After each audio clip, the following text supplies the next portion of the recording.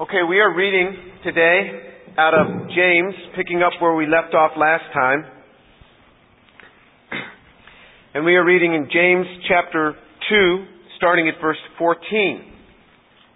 And this has been a chapter and a portion of great controversy, and even luminaries in the church, in church history, have thought it best not even to read the book of James because of this passage. Did you know that? Yeah, that's true. In fact, Martin Luther felt he wanted a closed canon, so he didn't suggest that it be removed, but he thought it best not even to read this book. So let's see why there were problems and how we may be able to make sense out of this. So look in chapter 2 of James, verse 14. What use is it, my brethren, if someone says he has faith, but he has no works? Can that faith save him? Okay, let me read that again. What use is it, my brethren, if someone says he has faith, but he has no works? Can that faith save him? Now let me show you why it's controversial.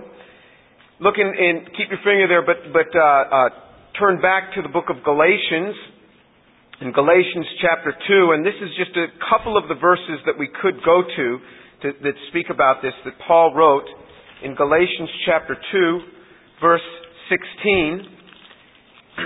It says, nevertheless, knowing that a man, this is Galatians 2:16, nevertheless, knowing that a man is not justified by works of the law, but by faith in Christ Jesus, even we have believed in Christ Jesus, so that we may be justified by faith in Christ, and not by the works of the law, since the works of the law, no flesh will be justified. Now turn over,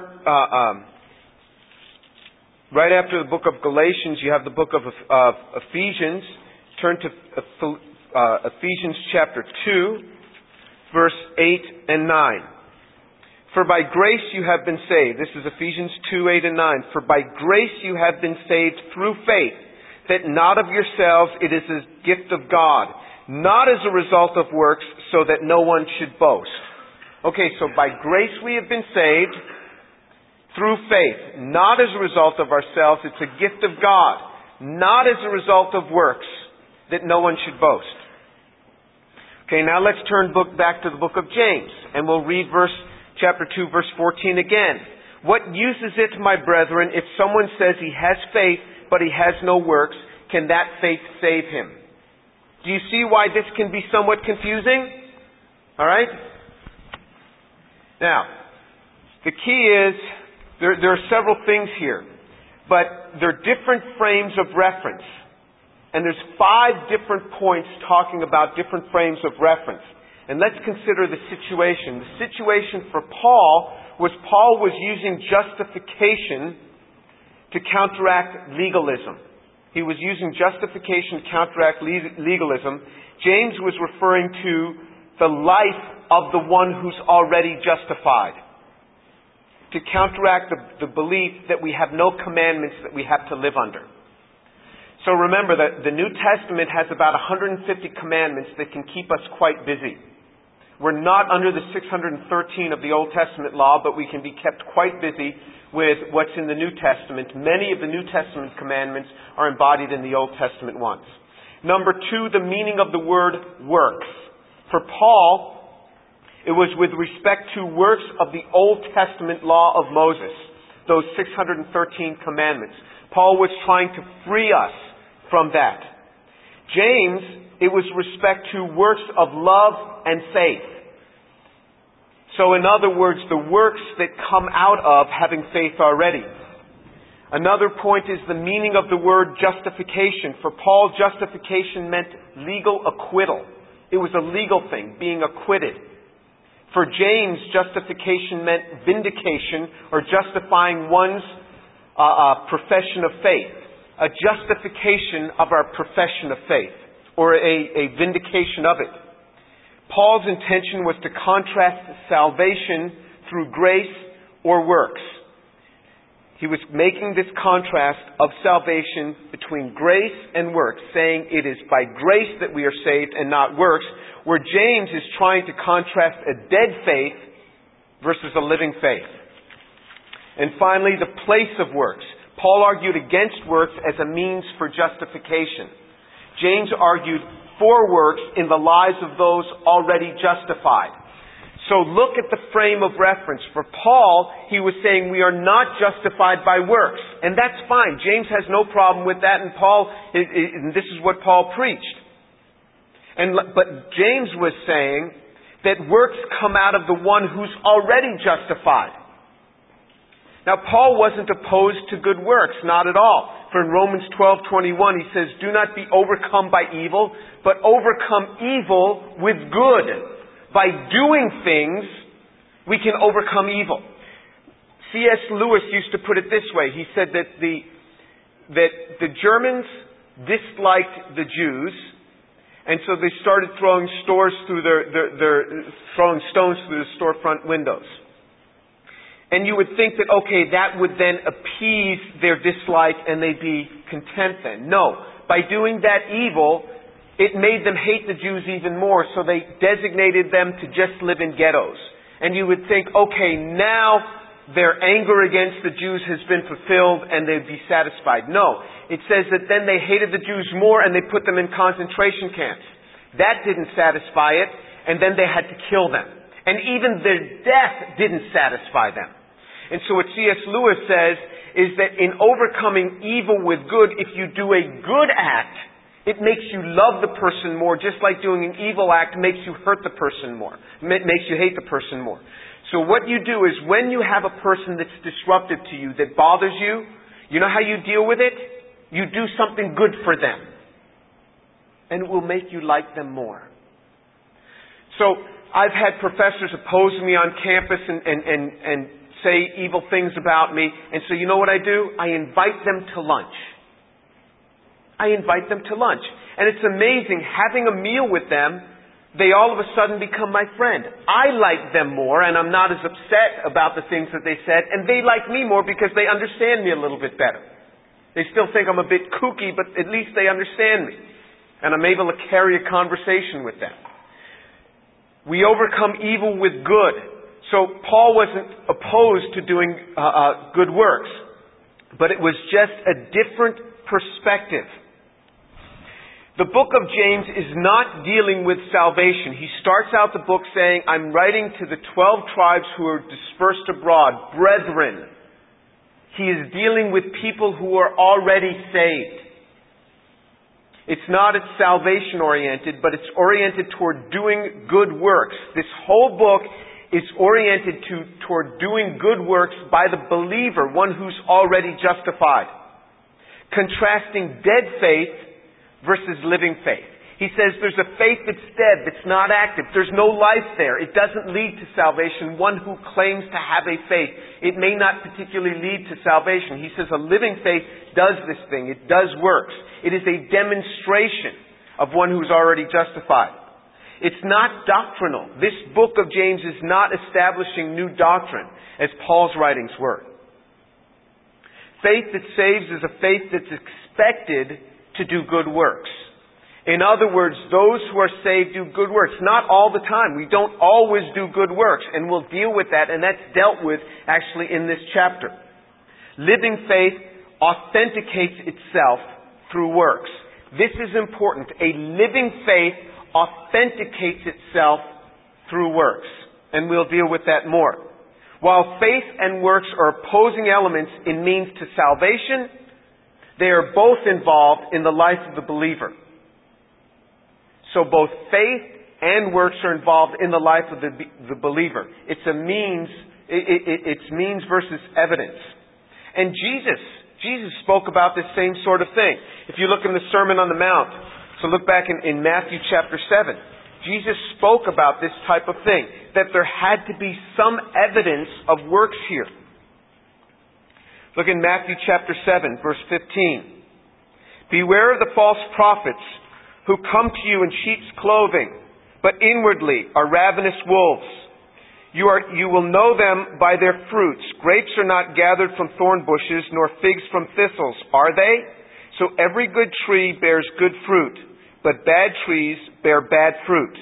A good tree cannot produce bad fruit, nor can a bad tree produce good fruit. Every tree that does not bear good fruit is cut down and thrown into the fire. So then you will know them by their fruits.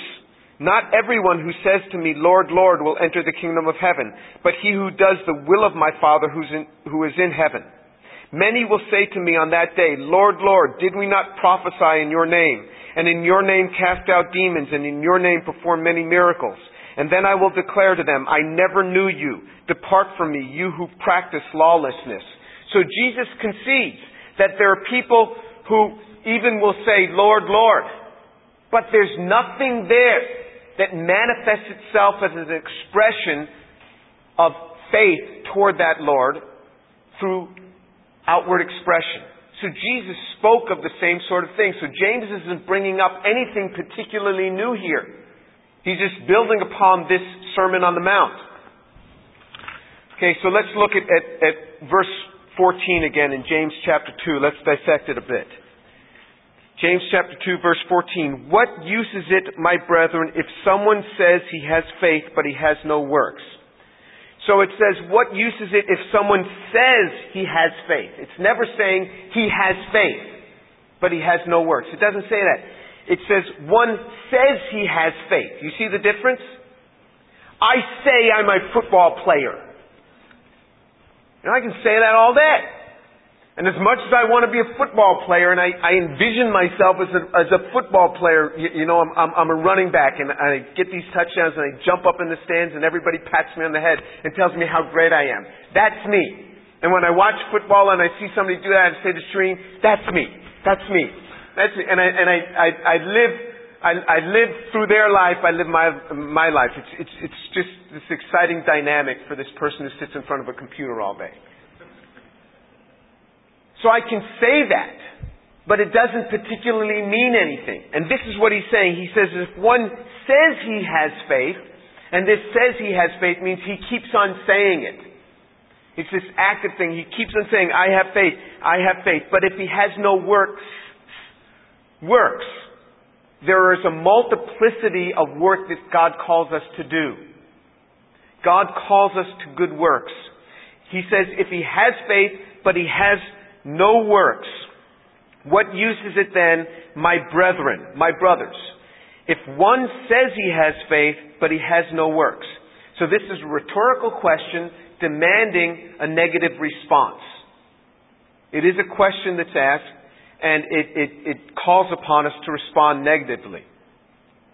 And then he says, can that faith save him? Again, another rhetorical question demanding a negative response. The answer is no. That faith that he has, that he's saying, that is not a living faith. That is not a living faith. I'm not a living football player. I want to be, but I'm not. This is what he's saying. Just because a person says, I have faith, he says it doesn't necessarily make it a living faith. The livingness of it is going to manifest itself. It's going to manifest itself in some works.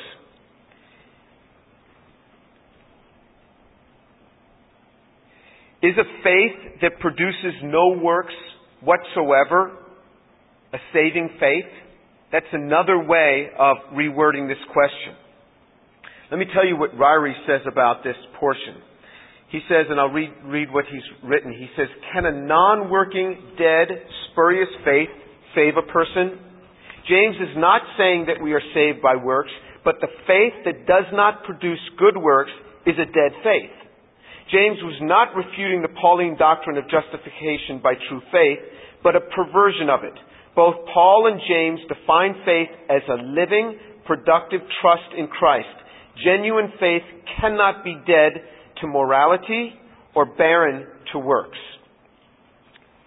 So, then what happens is James then moves into an example. This is the beautiful thing. James, once again, in our face. He comes with something, he asks these rhetorical questions, and now he teaches us with an example. He says in verse 15, if a brother or sister is without clothing and in need of daily food, and one of you says to them, go in peace, be warm and be filled, and yet you do not give them what is necessary for their body, what use is that? Even so faith, if it has no works, is dead, being by itself. So he talks about a dead faith. He talked up in verse 14, he says, can that faith save him? There's a saving faith, and then there's a dead faith. In other words, one who says, I have faith, but there's nothing there. Now, we will get to it probably next week, that all those who are in Christ, who have a faith in Christ, they manifest works. We may not see it, we may not be aware of it, we may not judge it as works, but God will call them to it. Some 30, some 60, some 100-fold. There are differences in it. We'll get to that next week. But he says in verse 15, if a brother or a sister is without clothing and in need of daily food. Now this is an important thing to James. This is not just some philosophical thing. James was the pastor of the Jerusalem church, which after Acts chapter 8 became an impoverished church. And this church was in need of donations from the Gentile churches, and often donations were brought, and Paul would often take up collections for those in Jerusalem. So James knew this and knew it well. In Acts chapter 11, it talks about in verse 29 how offerings were taken up for this church in Jerusalem. He says, if a brother or a sister, so you see it has no designation of sex, it's either sex here, a brother or a sister is without clothing and in need of daily food. So if one is without clothing and in need of daily food, in other words, it is a recurring thing that this person doesn't have enough to eat. You may have a day where you don't have enough to eat, but he's talking about recurring thing that there's not enough to eat and is without clothing and in need of daily food. And one of you says to them, go in peace, be warm and be filled. This go in peace is a common Jewish expression. This peace be with you. Go in peace. But then he says, be warm and be filled. So in other words, your need of clothing, be warm. Your need of food, be filled. God will meet your need. Bless you, God will meet your need. But remember, God usually, not always, but predominantly meets the needs of believers through other believers. That's predominantly how He works. So James says, for you just to say, be warm and be filled, and yet you do not give them what is necessary for the body, what use is that? Again, another rhetorical question demanding a negative answer. It is of no use at all. That is the answer to the question. That is what this question demands us to answer, just by the way it is written. What use is that? It is of no use at all. Even so, faith, if it has no works, is dead, being by itself. He says that there is no profit in it. It's the application of faith. Faith without works is a dead faith. It is not a saving faith. Faith without works is dead. Now again, I can't see what's always in people's lives, but God does see it, and it should be revealed to ourselves. But it reveals itself through works. In the Sermon on the Mount, Jesus deals with this again. Let's turn back to Matthew chapter 5 in the Sermon on the Mount. Jesus deals with this. He says in Matthew chapter 5 verse 14, you are the light of the world. A city set on a hill cannot be hidden. Nor does anyone light a lamp and put it under a basket, but on a lampstand, and it gives light to all those who are in the house. He says that He is calling us to be a light. We may not particularly feel like lights, but He's calling us to be a light. There are things that we can do to place ourselves in positions that call us to difficulty, where we have to stand as a light. I'll give you an example. When I visited a Christian university I saw what the folks did there, and I thought it was interesting, and God calls some people to Christian universities. I couldn't do that. I like being in the secular university. I like the sparks, I like the fire, because it makes me stronger.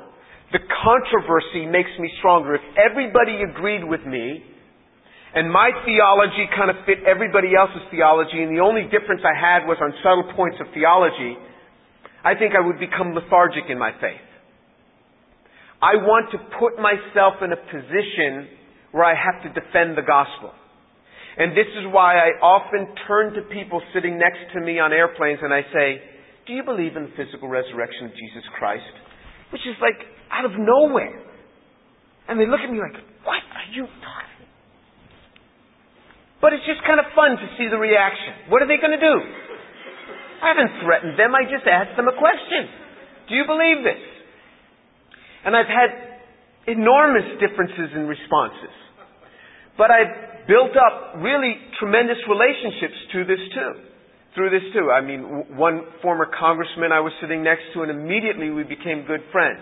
Another congressman's brother, and this guy had a name that you would all know because he's a congressman from Texas. He and I struck up a good relationship because of this sort of conversation. Many times I've had people say, not really, and then we begin to talk. I want to do this. Why do I want to do this? I want to place myself in situations that make me stronger and that also somehow witness for Jesus. This is what God calls us to. Jesus said, we are lights that are not to be hidden. We have to put ourselves in positions that are difficult. It is good to go on short-term missions. It is good to do this because it calls us beyond ourselves. It takes us from where we're comfortable, and all of a sudden we're in this environment and we can start sharing. And we can start doing things. I want my children to go on these things. I want them to learn what it is to hang drywall. I want them to learn what it is to clean bathrooms. I want them to do that. That is good for them. Jesus calls us to do this. And this is the type of thing that James himself is talking about. Okay, let's look back at James chapter 2, verse 18. But someone may well say, you have faith and I have works. Show me your faith without the works, and I will show you my faith by my works. You believe that God is one? You do well. The demons also believe and shudder. But are you willing to recognize, you foolish fellow, that faith without works is useless? So if there is a living faith, it is going to be demonstrated through works. Faith is not visible. It's not generally visible. Works are often visible. Faith is something that is less tangible in a visible sense.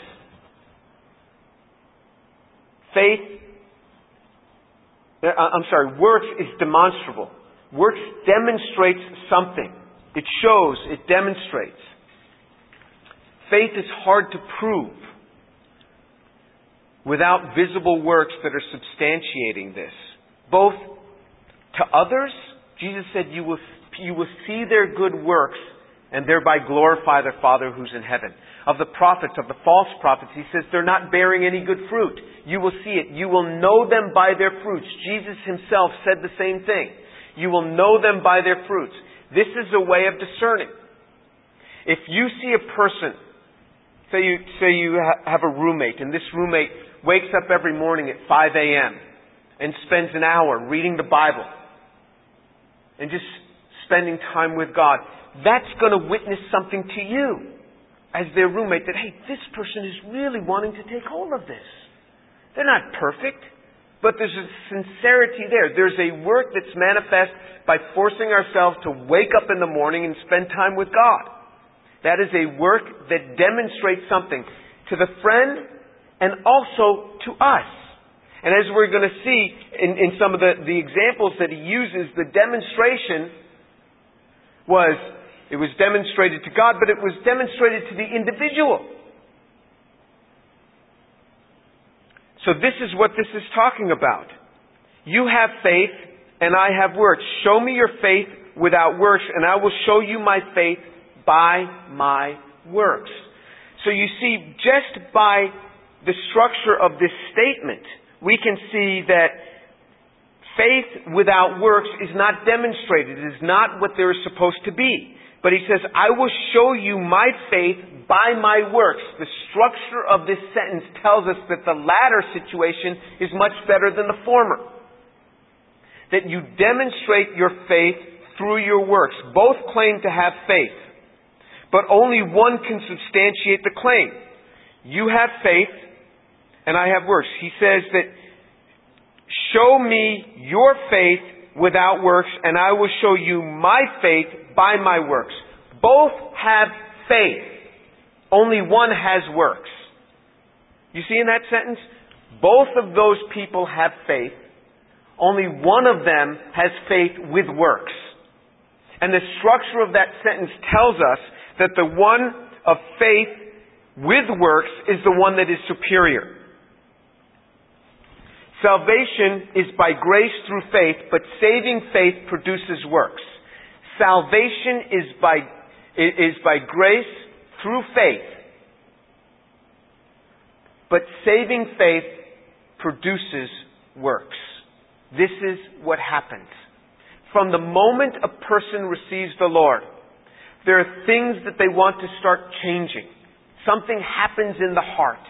And sometimes for us it's hard to see that. I don't see much with it. It's hard for us to judge sometimes, but God begins to work little by little in the life of the new believer. The new believer will stop using certain language. You'll start seeing certain manifestations of this. Sometimes you see this new believer just going crazy. Just witnessing to everybody and sharing with everybody, inviting all their own old friends to church. Sometimes you see this. Other times you don't, because we're all different. But faith, true saving faith, will always manifest works in the life of the believer. Some 30, some 60, some 100-fold. It is a varying amount. Then he says in verse 19, you believe that God is one? And what he's probably referring to here is the Shema, the Deuteronomy 6:4. Deuteronomy 6:4 says, Hear, O Israel, the Lord your God, the Lord is one. This statement is known by every Jew. Every Jew knows this. Even secular Jews know this. This is sort of like the Lord's Prayer.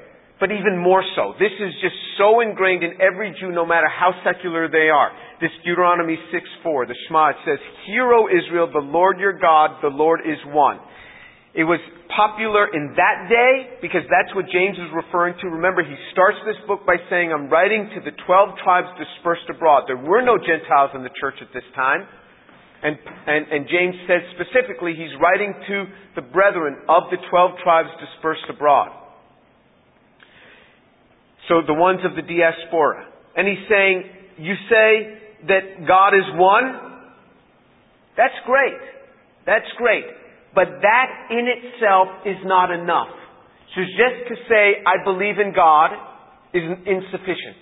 To just say, I believe that God is one, that too, James says, is insufficient. He says, you do well. The demons also believe and shudder. So there's this portion that talks about demons. There's several portions that talk about demons believing that God is one and shuddering. So for example, in Mark chapter 1, verse 24, Jesus walks into this synagogue and immediately he's confronted by one who's demon possessed, and the demon starts speaking to Jesus. And here's what he says in Mark 1:24, saying, What business do we have with each other, Jesus of Nazareth? Have you come to destroy us? I know who you are, the Holy One of God. So this demon believes that God is one, that though Jesus is standing there in front of him, he is the Holy One of God, and that Jesus has the power to destroy him. So this is what James is referring to. You believe that God is one, you believe in God, that in itself is insufficient. Demons also believe this. Verse 20, but are you willing to recognize, you foolish fellow, that faith without works is useless? So even if a person says, look, I believe in God. I believe in God. It's a problem. I believe in God. You believe in God, I believe in God. The Bible says that's a great first step. But belief in God, even to the point of fearing God, is insufficient if there are no works that are a manifestation of that belief that results in faith. He says in verse 20, he uses this strong term, but are you willing to recognize, you foolish fellow? I mean, these are strong words. Jesus even spoke about these type of words. You foolish fellow, that faith without works is useless. So do you see the difference between what Paul was speaking and what James is speaking in reference to works? For Paul, he's saying works are not going to save you. You are justified through faith. For James, he's saying, okay, for you who are justified, once you're justified, there is a manifestation of works that comes out that doesn't get you salvation, but it's evidence of salvation. The works are an evidence of salvation. What does that mean to us? Okay, so we understand now the text. The text now becomes clear, and we don't, like some, have to throw this out because we think it's contrary to what Paul speaks. It is not contrary. So we're all one on that, right? Can we all agree on that now? Okay. What does this now mean for us? It means that God calls us to something different. You read a passage in the Scripture, and your eyes keep coming back to this passage, and God begins to speak to you. Say, Lord, do this in my life. There's a change that needs to be manifest in my life because of what this word says right here. God calls us to do something different. God calls us to good works. He calls us to give. He calls us to many things. But other things sometimes are more subtle. They're attitude changes in our life. I treat my wife this way, and that's not what God has called me to. And the Holy Spirit speaks to my heart. This is a demonstration of faith. Because if God was not there, I wouldn't care. It's because God is working in my life. It's a demonstration. I want my life to come under submission to what this word says. It is believing the Word of God. Believing the Word of God and taking hold of it. Let me give you an example from my life this week. Just this week. in Psalm chapter 1. This is the simplest of prayers. Psalm chapter 1. You say, what do you mean, the simplest of prayers? I'm sorry, this is Psalm chapter 12. Psalm chapter 12. I'm telling you, it is the simplest of prayers. You will never forget this prayer. You say, well, I'm not good at memorization. You will never forget this one. I guarantee you, you will never forget this one. Psalm chapter 12, verse 1. Here is the prayer. Help, Lord. Help, Lord. And then he gives the reasons why he's crying out for help. But it is that simple. Help, Lord. Now, help presupposes we're doing something. If you're not doing anything, you don't need any help. You only need help when you're doing something. When you're trying to do something, then you need help. Hey, will you help me pick up this chair? Yeah, sure. But you're not lifting it. Well, so it's not help if I'm not lifting it too. You see what I mean? Help presupposes that I'm doing something. So I'm trying to do something. Help, Lord. And the one to whom I'm coming, there is no mistake. You take a prayer like this and you say, God, I just have trouble memorizing all of this stuff. Help, Lord, you will never forget.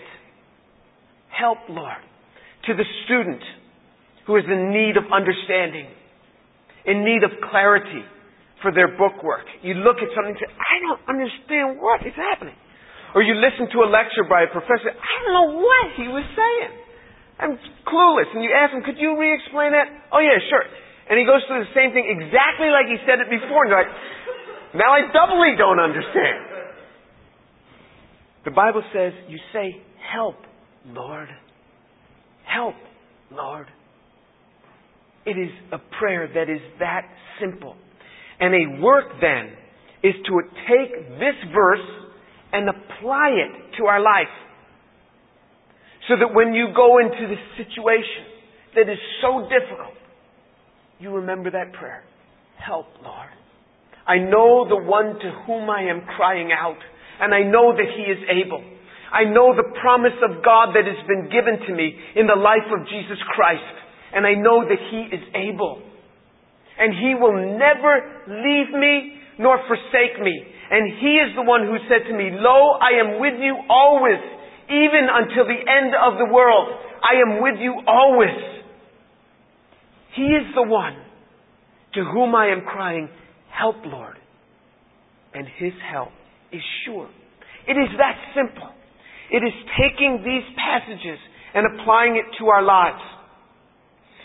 He calls us to demonstrate it. He uses an example of one who is in need of clothing, one who is in need of their daily food. It could be many examples. This is what He calls us to, a work that shows, that is demonstrative. It demonstrates something of a life in Christ. Let's pray.